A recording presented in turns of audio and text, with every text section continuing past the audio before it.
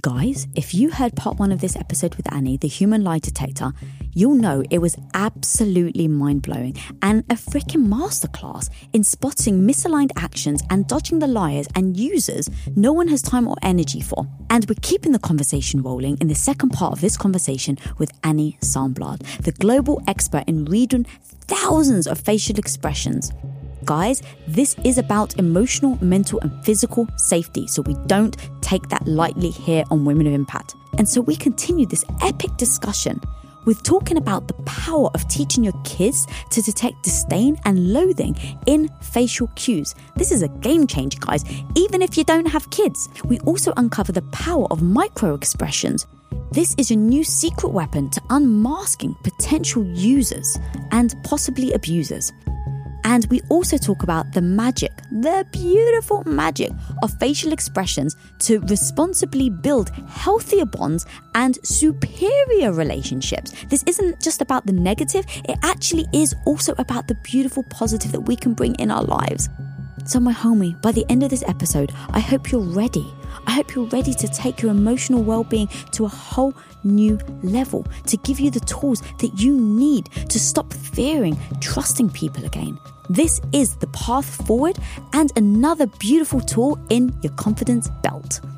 All right, if you're ready to tap into your inner badass and take your listening experience to a whole new level, then check out Women of Impact's subscription service on Apple Podcasts. Guys, this has 0 ads, exclusive playlists that are curated just for you, bonus episodes, and so much more. So find me on Apple Podcasts, Supercast, or the link in the show notes. Going back to something you were saying earlier about like the gut and the gut instinct and how much over time we've really almost shut down the gut instinct. Yeah. How do we start to activate now the gut with the expressions that we're noticing so that we don't keep ignoring them? Listen to those feelings and take some time and silence, however you find that, but be willing to sink into yourself, whether it's an exercise, whether it's in meditation, whether it's in prayer, whatever works for you. But to be listening to your own voice that's sort of beyond words and to feel those feelings. And sometimes it's looking back at something where one of the best ways to practice lie detection is to look at the clips of politicians when we know for a fact that somebody was lying about, that child is not my child. Well, DNA later confirmed. And then go back and watch the video of the individual saying, that's not my kid, and see when we know they're already caught in that lie and start practicing that way. But, listen to yourself and go back and reanalyze these relationships the way I can with that man. You don't have to learn everything overnight. Just start. Look on the chin and see that love is actually all around us. If we just start looking and lower your gaze. But here's a really important thing. When I talk about lowering your gaze, don't keep it on the mouth for more than 3 seconds. That looks really uncomfortable of just staring at someone's mouth. Well, people start to tilt their head and lean in for a kiss. So that's what we instinctually do then when we're about to kiss someone, is look at their lips. But we also do that when we're learning a language. We're just trying to figure out what's going on down there. And I think I spent so much time on this area, years of my life going through these different languages. I was abroad for 25 years. 9 different countries, including the US, 8 languages, most of them through immersion, and just years and years of my life not understanding what people were saying. That's how I dealt with my trauma. I just kind of didn't deal with it and moved to the next place. And being in different countries, even if you don't understand, like you even said earlier, right? We all have the universal language of the facial expressions. That's how Darwin started.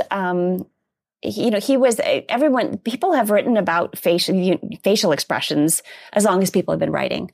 But Darwin had the kind of brain where he just wanted to pick apart the little pieces. And so he was traveling from tribe to tribe to tribe where nobody had any direct contact. And he started to recognize in the same way, I believe in my head, I was like, I did kind of the same thing, where you started to get really, really good at the nonverbal because that's all you had. I didn't understand the words. And so he started to document, and the facial action coding system that I'm certified in, which is how I started to get the numbers and the math on it. He was the one that really started that by documenting, humans, apes, and canines. and started looking at it. Everything I do with facial expressions, it's pattern recognition. It has nothing to do with age or gender or ethnicity or geographic location. It's a human thing. And so the only people that don't make these facial expressions are people that have facial paralysis. And that's what Botox is? It is. It freezes our concentrating muscles. So it's one of the reasons Botox helps with depression. Oh, it helps with depression. Yeah, because it stops us from overthinking. Oh, we can't move those muscles. But doesn't it make you less empathetic, I heard you say? Yeah, it does. It makes it less. You have too much facial paralysis. You can't kickstart the emotional process for your brain. So we make the facial expression. It sends a message to the amygdala and we process it. And so that whole process is impeded if we get too much facial paralysis. I've had people come to me and say, my mother-in-law used to be so empathetic and so kind. And wait a second, is there some facial paralysis? Yeah, actually, she's got advanced stages of Parkinson's.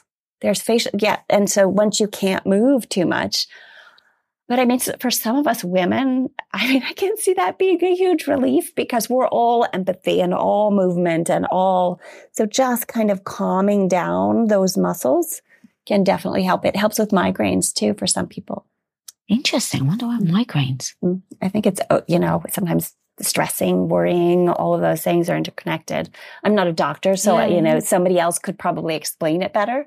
I just know that we need the facial expressions. It's why when you talk on the phone with somebody who's severely depressed, it's easier to talk on the phone and have that maintain that distance than that face to face. If you ever spent time with somebody that's really sad and you feel like you have to take a nap afterwards. And that part of that is because we're mirroring their facial expressions of distress. We do the tenting of the eyebrows, the triangle of sadness. I believe there's a movie called that. And then that pucker of the chin. And as we're mirroring each other's facial expressions, even though it's tiny and very minute, it's what we humans do when we connect. We're face to face. We mirror those facial expressions and we take it on. Our nervous system feels like we've experienced it ourselves. So I had a friend that was very, very depressed and I had to perform at work on a level that I couldn't both see her for 2 hours at a time. And so I said, I can still see you. I just have to do a call instead of.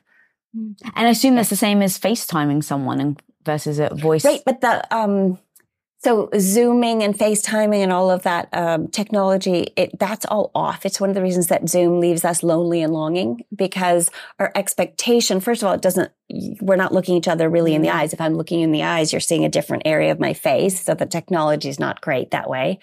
And the other thing is that there's a delay sometimes. You say, I don't like the delay. That's me saying I don't like the delay. It's my face leaking that I don't like it. And the other thing is that when we really connect with someone, our expectation is that we're going to connect the same way we do in person and the rhythm and the flow of everything will be on, and it isn't.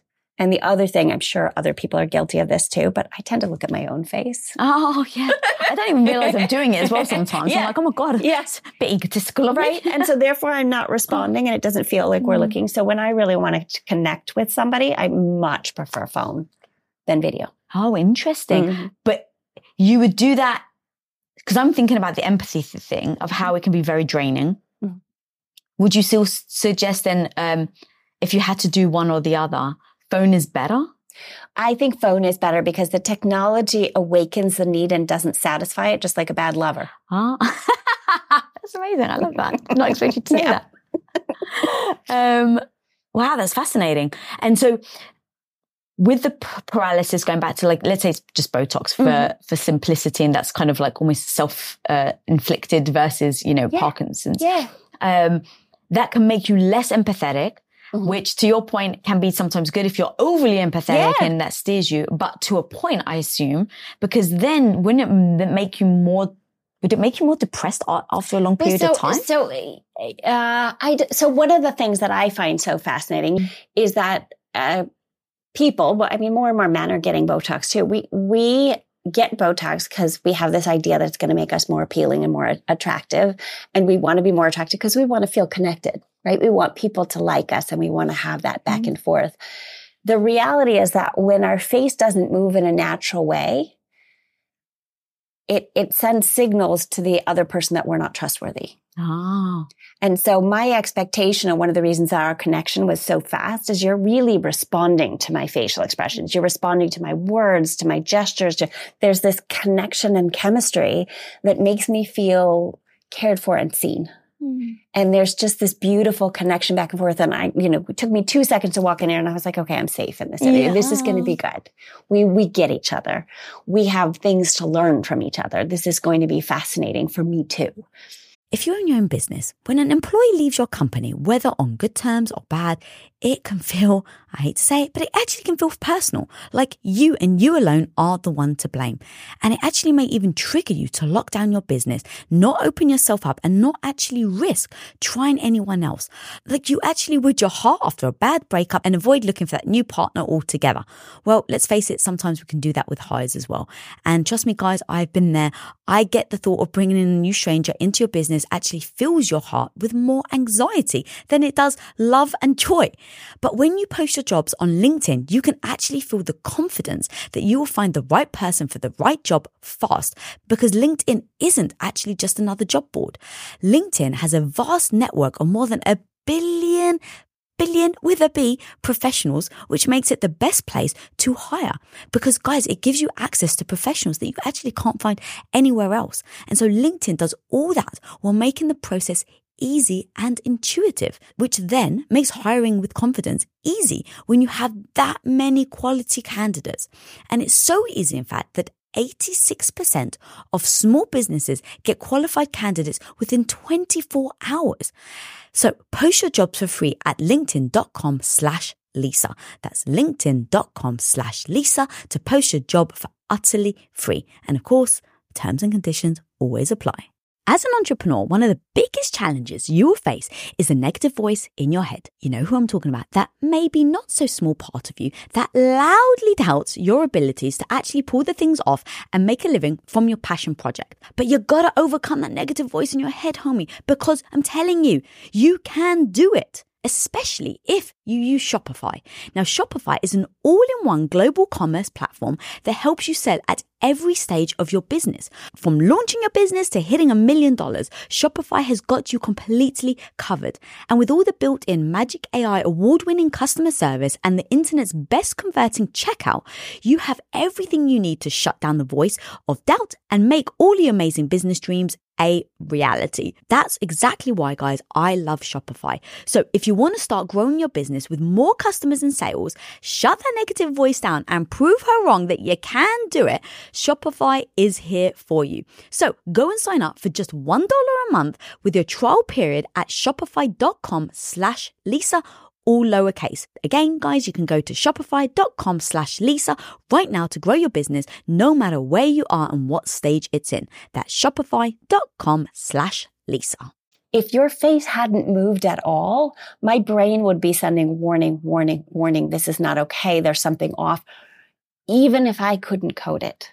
And so the problem, it's almost harder for other people than it is for me. So I can identify, okay, that this piece is not, there's a little Botox there and that's okay, but I can still see these other puzzle pieces of the emotion. So I still see the empathy. I still see the rise of the cheeks. That would be okay for me. But think about it if you're trying to look younger for your spouse and you're trying to look more attractive and all of a sudden he can't see that you love him. He can't see that you're mirroring him and he doesn't know what is wrong with the connection, but there's something off. Or for little kids, if you have a kindergarten teacher that does a lot of Botox, she's not going to have the same connection with those little kids. So the heartbreaking piece is that we get it to be and to feel more attractive and connected. And it's the ultimate disconnector. Oh, so we're actually doing a disservice in that sense. Well, when someone's extraordinarily polished, I mean, I had my makeup done today, so I'm feeling kind of fancy. But when someone's super fancy and polished every second of every day, we tend to feel less safe than the person who will answer the door when their hair's a mess and be like, I'm kind of a mess today, but come on in, we're friends. We need a little bit of vulnerability, even on a physical level with people, that if you're too polished, I can't tell you the things I'm struggling with. So there has to be it's almost a kindness in certain situations, at least, to tone it down. And that lack of formality allows somebody else to be a little bit more of themselves. And that doesn't mean that we don't have every right to make ourselves pretty and fit and healthy and all the ways. Yeah, I've got nothing against Botox. I've never had it myself, but I know a lot of people that have. And again, it's like, if it makes you happy, then, but I love to always know though, like, what is it actually doing? And then to your point about the communication, the dynamic, that's just fascinating. So people at home knowing, hey guys, if you're going to get Botox, do it for you. Amazing. But just know what it can potentially do. Don't overdo it or do a little bit, I can say, like, I spent these 11s or parentheses, as I call them, this is 6.5 years of having 3 kids too close together and just furrowing my brow over so that the facial expressions end up etched into our skin. So I can see a lot of somebody's personality just at a certain age where the wrinkles are. Oh, you've done a lot of worrying and concern. This is me thinking, how am I going to get sleep? You need to sleep. You need to sleep. I need to sleep. How are we going to sleep? So what's the difference in between that and angry? Because it looks like it's the same thing. It's the same thing in the top. You only know if somebody's angry with the mouth, the tight mouth. So it always is the combination of, like, potentially the top and the bottom put together. For anger, it is. So anger, the brow of concentration is all. So I have men come up to me all the time and go, my wife says I'm angry and I'm not angry. And I go, okay, honey, you thinking about work? Yeah, I'm thinking about work. And I was like, okay, well, tell her that if you're angry, that you're going to have a tight mouth. But if you are thinking about work and you're problem solving, for a lot of men in particular, they are not open to emotional connection at that moment because they're solving something. They're already focused on something. So maybe that's not the moment to get some snuggles. But what about people who have, like, what me and my husband called angry neutral faces? Yeah. So your face is totally neutral, but it reads as angry. How do you, going back to almost where we started, where it's like knowing how to decipher someone when you first meet them, is it kind of taking a baseline and then looking at the expressions after that? Because some people's faces, just depending on, like, if your eyes are, more slanted down versus up. Yeah. In my profession, we talk about this genuine smile, and they like to say genuine versus a fake smile. And I often will put it in the terms of a genuine smile versus a social smile. Because if we're friends and I see you one morning and I'm going out for my walk and I've just had a really tough night and I've got pressures at work and, one of my loved ones is sick and one of my kids is not doing well, I'm not going to give you that genuine smile of, I'm elated to see you. I'm just going to say hi, but I'm going to try to smile anyways. So we need to remember to put things into context, and we're not trying to always catch people. When we really need these skills at pivotal moments, whether we're in high stakes negotiation or we're trying to make a decision about partnering with somebody in any way that's going to be lasting, we just want to be able to have these tools as a resource so that we can get a little bit of extra information. And it's not so definitive, except in that case where you're going, nobody should be growling at a little kid. Yeah. That's a problem. And so, sorry, I don't have kids, but is that actually true? Because, like, if you're really freaking tired and the kid's just screaming, like, aren't you going to scowl a little? You're going to be mad and you're going to go, ah, right. But you're not going to do that sort of predatory knowing smile. So it's like, one side versus, like, both? It's got a little curl of the lip, which is with that is contempt. You can feel it. So me looking at you going, is very different from me going, you really want to, your gut will tell you. And so I'm giving you some tools for language, but then you take those tools and you build the language. It's like when you teach somebody Italian, you teach them a few sentences, a few keywords, and then they go out and use them and they start to build. And the more they're around other people who speak Italian, the more their brains will connect the different pieces. You already know this as a human being. That's what your gut is screaming. They're saying, alert, alert, alert. Here's the information. You just don't have the words to break it down. Yeah. You don't have the vocabulary. So I'm giving you a little bit of extra proof. And now you have to go out and test. The problem is that knowing microexpressions, and you've got this in you, dollars to donuts, makes us so much more mischievous. Because if we don't poke a little bit, we don't get the good big facial expressions. So we sometimes get a little bit more cheeky, a little bit more inappropriate, a little bit more like, yeah, maybe I normally wouldn't say that, but what happens if I say this? Are you going to show some excitement, some fear, some disgust? Like, what happens if I press that button that I was told not to press? But if you see that someone gets really hurt or that there's like, really recoil, you can adjust. So learning these facial expressions gives us feedback in every human interaction, every face-to-face interaction we have.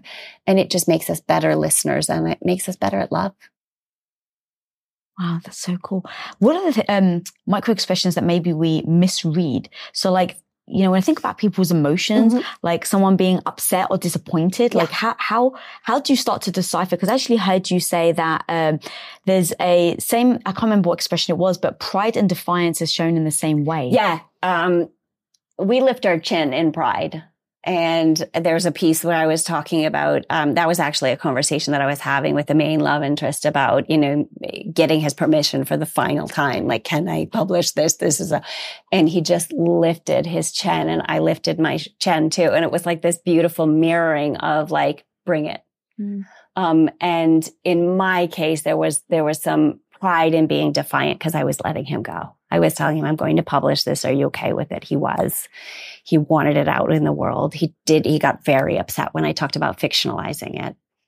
And he, lifted his chin and I said, you're going to be recognized. And he just lifted his chin, squared his shoulders, like, bring it.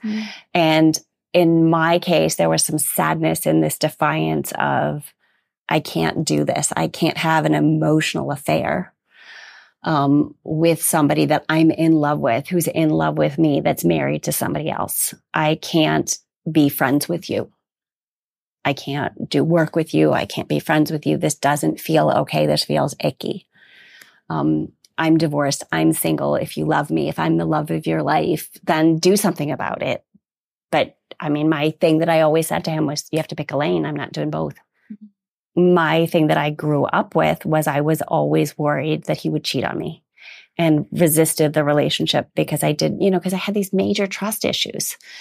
And so I wasn't going to be willing to go into a relationship with him where I was the other woman or even the main woman where there was another woman. It just wasn't an option for me.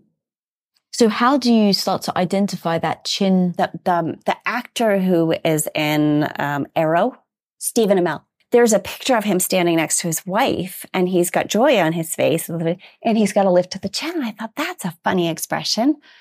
Where's the pride? Like, that wasn't defiance because it was really just, there was this beautiful soft lift of the chin and joy.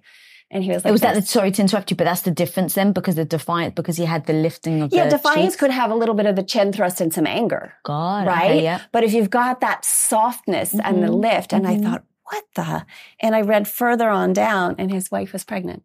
Aww. And so he was all cheeky and like, I did that. So the lifting of the chin and the combination of the facial expressions is what then dictates whether it's beautiful pride or utter defiance. Got it. Yeah. Okay. Talk to me about the guys at Adam's Apple. Because again, I'm always trying to go, I love learning. And so reading your book and talking to you today, I feel like I'm just like a sponge. And I'm always trying to decipher because I definitely will remember as much as I possibly can and use it in my real life. So, but the things where people get confused. And so I've heard you talk about the Adam's Apple. So I talk about fear being the popping of the tendons of the chin. So anytime there's a piece of like, oh crap.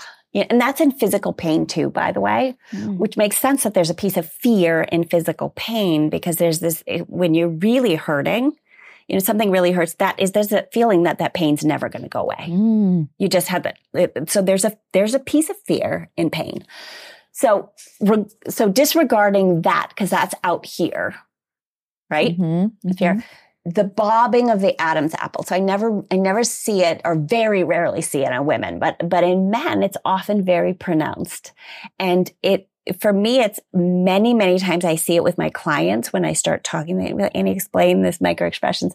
And it's the lump in their throat that they're swallowing. It's them feeling really vulnerable and a little bit observed and uncomfortable. It's an interesting thing because it can mean I'm touched. If I've said something very kind to them, they'll swallow.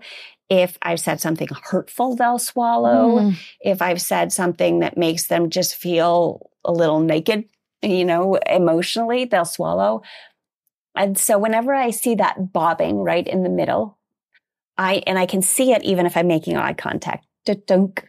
Mm-hmm. It just reminds me to be a little softer and a little bit more tender, and to realize that this man who's polished and poised and powerful is really just a little kid inside, just like all of us. So how do you break apart though those different emotions? Is it then the face? Like is the throat a signal that they're feeling something deeply? Yeah. And then you're reading their facial expressions to understand what that deep feeling is? Well, think about it. If I'm talking to somebody who is leading an organization and he's just met me and he's talking to me and I'm saying like, look, it's really hard to be in the position that you're in because you can't talk to your board about the things that you're insecure about. You don't know what you're doing. And you've run an organization, right? You can't tell your board, I don't know what I'm doing with this. Oh God, no. You can't tell, you might not have a business partner. You're at the top of the pyramid. You can't tell your employees, I'm over my skis. I don't know what I'm doing with this. Like I got all this under control, but oh shit, I don't know what we're going to do with this.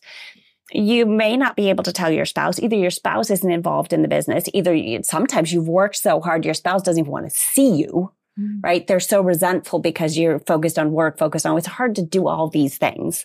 Or your spouse just isn't involved in the business. You've married somebody or you're partnering with somebody who hasn't run a business and doesn't have this experience. So unless you're a member of an organization where you can go, you're often pretty alone. So I'll talk to these men about this and I'll say, this, one of the things I do, I have a business background. I've worked in investment banking. I've worked in management consulting. I've run my own practice. I've done strategic advisory for you. There isn't a business problem you can throw at me where I haven't at least seen some of it. But unless you tell me what your real issues are, I can't help you. And one of the biggest issues is that men are extraordinarily lonely. Gulp. Every time I say the word lonely, gulp. Because they feel seen and they're going, I don't have anybody that I can confide in. So what I am able to offer people that are running huge businesses or small startups or anything in between is that they trust me. I can see all your feelings anyway. Why don't you just tell me what your business problems are? And I am transitioning more and more to teaching young people these skills that I have used to lift and make powerful people more powerful. Because in my lifetime, I have to do this piece before I check out. Yeah. Before my time is up. We never know when that knock on wood, right? That you and I are going to live until we're 100. Hell yeah, girl. Yeah. So what happens, because you're entering that already knowing that they've got a problem and that you're there to help them. Right. But let's say you're in a discussion either with your partner, boyfriend, mom, friend, whatever. Oh, I guess let's go for males. My ex-husband, for example, I would sit and I would be really crabby with him about something. He's a very nice person. And I would say, you did this or didn't do that or you weren't whatever. And his words would be kind of like it wasn't really entering, he would be a little defensive and then I'd see him swallow and I'd go, oh, he's feeling really vulnerable. Okay, I need to calm down. I need to take it back a step because almost everybody is struggling. Not at every moment, but we all struggle as humans. And so this ability to see what somebody is feeling underneath the surface gives us that extra listening skills where, you look like you don't care at all what I'm saying, but you just swallowed. So I really hurt your feelings. I need to just take it down a notch. How do you know that in that moment you've hurt their feelings and they're not just mad? Because you don't swallow when you're mad. Oh. You tighten your lips when you're mad. It's so specific. You swallow when you get a lump in your throat. And you get a lump in your throat when something's making you feel really uncomfortable, unsafe, vulnerable, sad. You have to keep, the way to do it is you have to keep translating yourself. Like, when do I get a lump in my throat? Because women get it too. It just seems to me that I'm always seeing it with men. And maybe because they project this image that that their feelings don't get hurt. Oh my God, their feelings get hurt so much. Oh, that's fascinating. What about passive aggressiveness? What type of expressions do people always see those tight lips? And the other thing is that they tend to pull in a little bit. It's like a little bit of a pucker. Like, I'm mad, but I'm not going to tell you. I'm just keeping it in. It's almost like you're closing the floodgates. But sometimes you use someone at least I'm not an expert, so maybe I'm just missing the micro expressions. But sometimes it looks like they're neutral. Yeah, but you'll see the little flicker and tightening. It's just, they're so minute. Do the eyes get slightly harder then? Because as I'm looking at you, I'm a like, what are you doing? Like, you just get that little it's just all these things are kind of clenches. Even the disgust is like the clenching of these muscles and the negative stuff, whereas the positive stuff is like a little bit looser and softer. Mm-hmm. Is there any type of expressions that we haven't gone over that we need to make sure that we identify today so that people can take home and use in their life in order for them not to feel like they get tricked again? So on top of our eyes, we show fear by pulling our upper eyelids, again, looking for the exits, right? So that's kind of like, oh crap, I don't know if I'm going to be able to do that. Or if you say to somebody, like, it's really important to me that we're in a monogamous relationship, and the guy goes like this, that's a problem. He's like, I don't know if I can do that. That's a problem with the leakage. But we show excitement and we show mental instability both by pulling our upper eyelids back. And so you do it when you show excitement. You're like, I do a lot in this. Yeah, you do it like, oh my goodness. But that's a punctuator that you're using, and you're not holding it where you're having a long conversation. But you get somebody like Elizabeth Holmes, who is often walking around like with this almost, and we know our nervous system doesn't like that. So it's one thing to use it to punctuate something, to show, oh my goodness, that's so exciting. But if I'm saying, so after lunch, I think doesn't that feel unsettling? Right. So just pay attention to somebody who pulls their upper eyelids back and holds them. That person is not feeling good. And there's just something off in terms of their emotional health, and all the school shooters do it. I don't think it's always proof that there's going to be an act of violence, but there's proof that there's something that's really chaotic and messy inside. And so if we are going to do a business deal with somebody, we don't want to do a business deal with somebody who's pulling their upper eyelids back all the time. It's a warning signal. It's a red flag. Mm-hmm. And again, it's showing us where to dig, where to look for more information. It's not necessarily definitive proof. Mm-hmm. I'm glad you brought up Elizabeth Holmes, actually, because she just conned so many people. And I think she conned people who have been in business, who've like the elite of the elite. When we're emotionally or financially invested, we don't want to see the red flags. We sometimes make a lot more decisions with our emotions, and then we back it up and we justify it with our rational brain.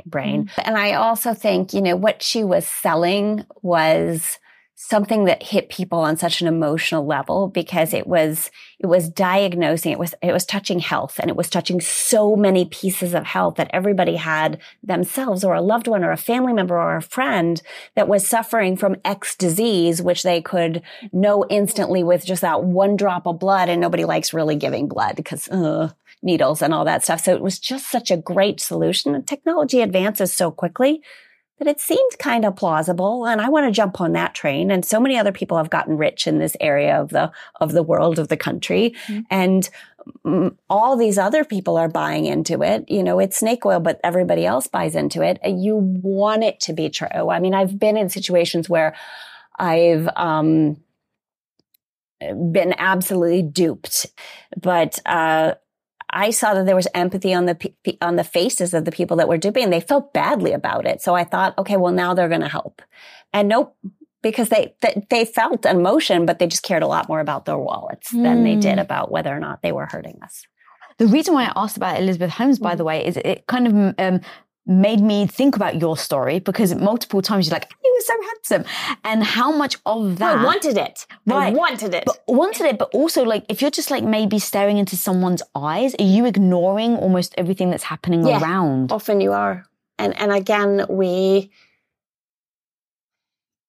with money and love, we think our lives will be better and will be safer. If I have a little bit more money, I'll be safe. My loved ones will be safe. If I have a little bit more love, I'll feel better about myself. I'll feel more connected. These are things that are just so deep in us that we have this illusion that money's going to fill us. And we have this illusion that if I find the right romantic partner, I'll also feel whole. And that's really not how it works. But when we see that possibility, we're willing to really get tunnel vision. And so the micro expressions are there as a tool to kind of help us just get those red flags confirmed before we get too deep in. When I saw that Out for Blood, I think it was a Netflix, but they did a documentary on Elizabeth Holmes. Oh, yeah. And I just sat and watched it with my then now ex-husband, but I just had crazy eyes, crazy eyes, crazy eyes. She just kept playing. I was like, you cannot do business with somebody who's going like this. And then the voice change as well that she did. I mean, they put all the pieces of the puzzle together and there's something that's really off, but you don't need to be able to dissect them. I mean, there were some people that were completely and utterly duped, but there were a lot of people that said, yeah, I should know better. Mm-hmm. It's a knowing smile. Like I should have known better. I've been through this before. Yeah. Yeah. Annie. Homie. Thank you, lovey. My God. Where can people find you and your amazing book? So my book is available on Amazon and everywhere books are sold. So every local bookstore, I think it's wonderful if people want to buy from their local bookstores. But it's available all over the world and it's also a ebook. And, I hope it helps keep people safe and connected and well-loved. Amazing. Where can people follow you personally? I put all my stuff across the social. So TikTok, Instagram, I'm on LinkedIn, on my website, but even like the TikTok. So wherever you're comfortable, you can go on, you can see these videos. And even if you don't buy the book, watch the videos and get comfortable. And repetition is the key to learning. So watch the videos where I'm showing the facial expression and then take a mirror and practice.